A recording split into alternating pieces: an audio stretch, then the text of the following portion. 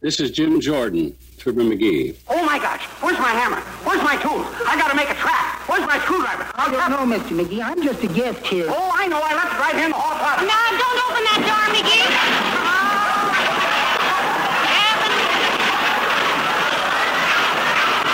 This is Jack Benny talking. This is Charlie McCarthy. Mortimer. Say hello. Oh, hello. This is Jimmy Durante. Poison. Mr. Allen. Well, of all people, Portland. Hi, this is Bob Hope in the Golden Days of Radio. This is George Burns with Frank Brzee on the Golden Days of Radio. And this is Frank Brzee. You know, I've been producing the Golden Days of Radio since those famous radio days. Over the years, my program was heard on radio stations KFI, KMPC, and KGIL in Los Angeles. For several years, it was heard coast to coast on the Mutual Broadcasting System, and for 29 years, around the world on the Armed Forces Radio Service. Over the years, most of the radio greats have been a guest on my program, and in addition, we featured excerpts of their performances from my recorded library, one of the biggest private libraries in the country. For the next few minutes, I'm presenting some radio memories. You know, the most famous of all radio shows was the War of the Worlds broadcast with Orson Welles. This is what Mr. Welles told me. Now, when you and Howard Koch and the rest of the staff were putting the show together, did you say, well, this will really get them, this will really scare the pants off of everybody? Yes, but we didn't think it would get them that much or that many. You know, this was done for the benefit of a certain lunatic fringe. We did realize the extent of the fringe, which included some good friends of mine. The first actor to play the Shadow was Orson Welles, but for the last dozen years the program was on the air, Brett Morrison played the part.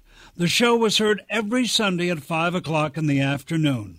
Can you do the Shadow voice? I know we don't have a carbon microphone. No, well, I worked in an isolation booth over a filter microphone, so it sounded almost a little bit like a telephone voice would sound, but I might be able to approximate it. I don't know.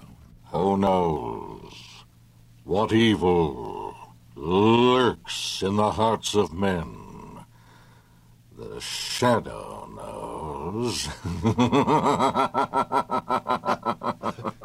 It's that laugh that really nobody can do that laugh, like the real Shadow. Now a few minutes with some of the radio personalities who have joined me at this microphone. The most famous afternoon adventure shows with Jack Armstrong, and Charles Flynn was the lead.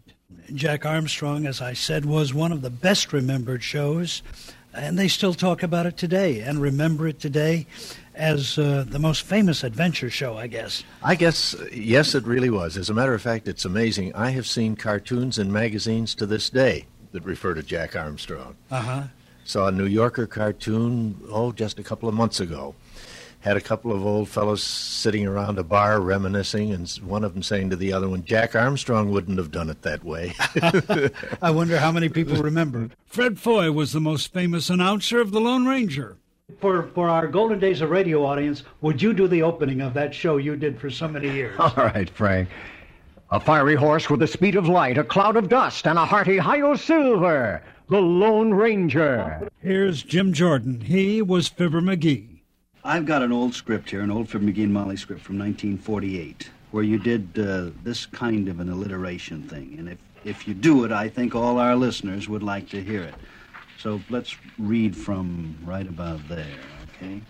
Let's talk about the time I was in the seesaw business back in Sioux City for the... You in the seesaw business? You mean I never told you about when I sold seesaws for the seesaw company that old man Seymour had in Sioux City? You never did. Well, Frank, I will. You see, I was a senior seesaw salesman for the Seymour Seesaw Company, and I sold saws on the side. When I'd start out with a sample seesaw and a sack full of saws, I'd sell the other saw salesman silly. Because I was as saucy a seesaw salesman as the other saw salesman ever saw. I could sell you a $2 buck saw that would outsaw any buck saw you ever saw a young buck saw with, and for $6 I'd sell you a sawbuck to saw with a buck saw on. I sold so many saws and seesaws that I got saw sick for saw selling and seasick for seesaw selling, and between the seesaw selling and the seesaws and the seasick seesaw sales and the saw sick salesman and the buck saw sawbuck, and I never did. Jack Benny was number one on the radio for many years. And, of course, everyone would like to know a little bit about your famous feud with comedian Fred Allen. How did that begin? Well, this feud with Fred Allen started by accident. A lot of people imagine that we planned a feud like this, but if you'd have planned it, it wouldn't have been successful. The feud started with a little 10-year-old boy who played a violin solo, and when he got through, Allen made derogatory remarks about my violin playing. So I answered him on my show, knowing he would listen to it. And he knew I was always listening to his show, so he then answered me. And this went on week after week until we got into the feud. And we were into the feud, I would say, 7 or 8 months before we even discussed it with each other over the phone about what to do next. That's why it was a successful feud. It would never have been any other way. Mel Blanc was Bugs Bunny, but he was also famous on radio. We come to one of the big shows that you did, the Jack Benny program, and you started with Jack, I guess, in the early years. 1940, I started with Jack. You know, Jack had heard me on the cartoons, and he had a bear in his basement watching his vault, you know, and it was called Carmichael. And he called me in and asked me if I could do the growl of a bear. So I did the growl of a bear for 6 months. That's all I did was the growl of a bear. Finally, I said, you know, Mr. Benny, I can also talk. Well, he slapped the table, as he usually does, you know, when he laughs. And he said, I'll have the writers write something in for you. And they always tried to stick me with some kind of a crazy sound effect that they thought I couldn't do. And one was an English horse. An English horse. Yeah, you see, they were going to Epsom Downs in England to the racetrack, and on the script it said, Mel Blanc does an English horse. You know, how the hell can you tell what kind of nationality a horse is? But I didn't say no. When it came to that spot, I thought I'd do an English horse, and he sounded a little like this.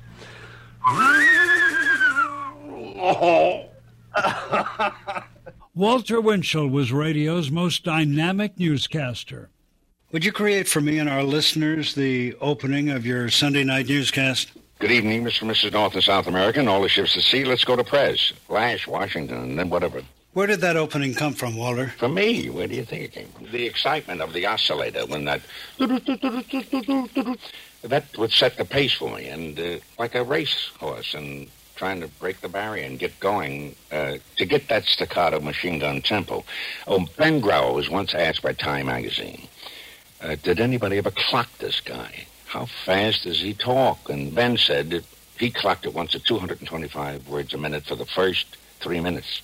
Then came like that, and Mr. and Mrs. United States.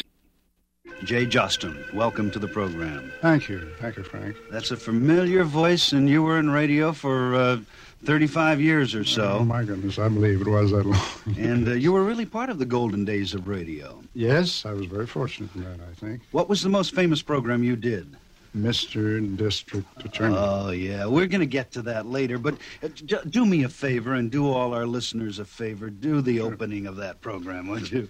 Well, the program opened with the announcer saying, Mr. District Attorney, champion of the people, defender of truth, guardian of our fundamental rights to life, liberty, and the pursuit of happiness. Then I used to give the oath of office, which was, and it shall be my duty as District Attorney not only to prosecute to the limit of the law all persons accused of crimes perpetrated within this county, but to defend with equal vigor the rights and privileges of all its citizens.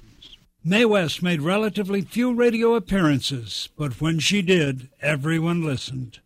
Miss West, during the less broad-minded days of the 20s and 30s, when you were a stage star, you were arrested and jailed several times, and so you have some court experience. What do you think of the jury system? Fine for most cases. But for some cases, I prefer the judge alone. Thank you very much, Miss West. It's been a pleasure to have answered the most beckoning of calls to come up and see you. Well, come up again sometime, anytime, and I'll tell you a fortune. In addition to hundreds of radio bloopers which I presented over the years, no doubt the most famous was the one made by announcer Harry Von Zell. Harry, people are always talking about fluffs and muffs and mistakes on radio. And I know we'll just embarrass you just a little bit, but I guess you hold the record for the all-time greatest goof on radio. Well, at the time it happened, I thought it was the end of a not too promising career. Actually, it was just one of those things. The network had decided they wanted to do something special, and they had tried to think of something, and all of a sudden it came to mind that the birthday of the president, Herbert Hoover, at that time, was coming in the not-too-distant future. So they decided that they would dedicate an entire evening of all-star radio entertainment to the president on his birthday.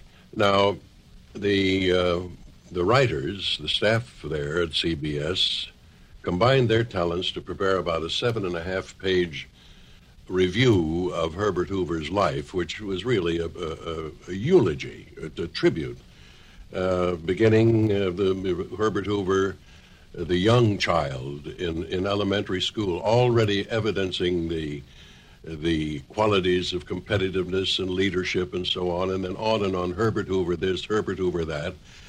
And I was extremely nervous. I was very young and hadn't been on the staff a very long time. I don't know yet how I drew that assignment. And I entered the studio in a state of trance because I was so frightened, and I had memorized that every word, every comma of that 7.5-page bit of work. And I found no breath. I found nothing. The studio was crowded. They put chairs in there. The governor of the state was there. Jimmy Walker was there. Paley, the president of the network, my boss, with all in white tie and tails, and ladies resplendent in evening gowns. And I simply, as I climbed the stairs to go into the studio, I stopped and said to myself, I can't. No way.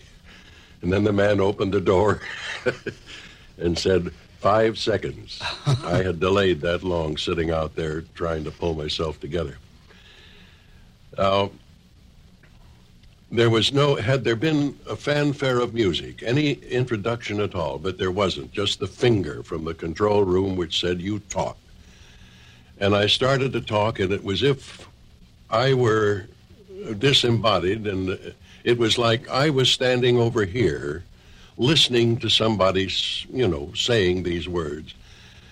And as I listened, and it went on and on, I began to feel, well, this fella's, he's doing pretty good. He didn't get any frogs in his throat. He hasn't muffed a word or anything so far. But still, it was like a dream. And then I came down to the finish. I only had one line left. And this is our way of expressing to you, Mr. President, the extent of our admiration, our love, and our esteem. And we want you to know that this is being broadcast by shortwave throughout the world. And I'm sure people in other countries like us will wish you, as we do, happy birthday to our president, Heber, ooh, ooh, ooh, over, and that was gone.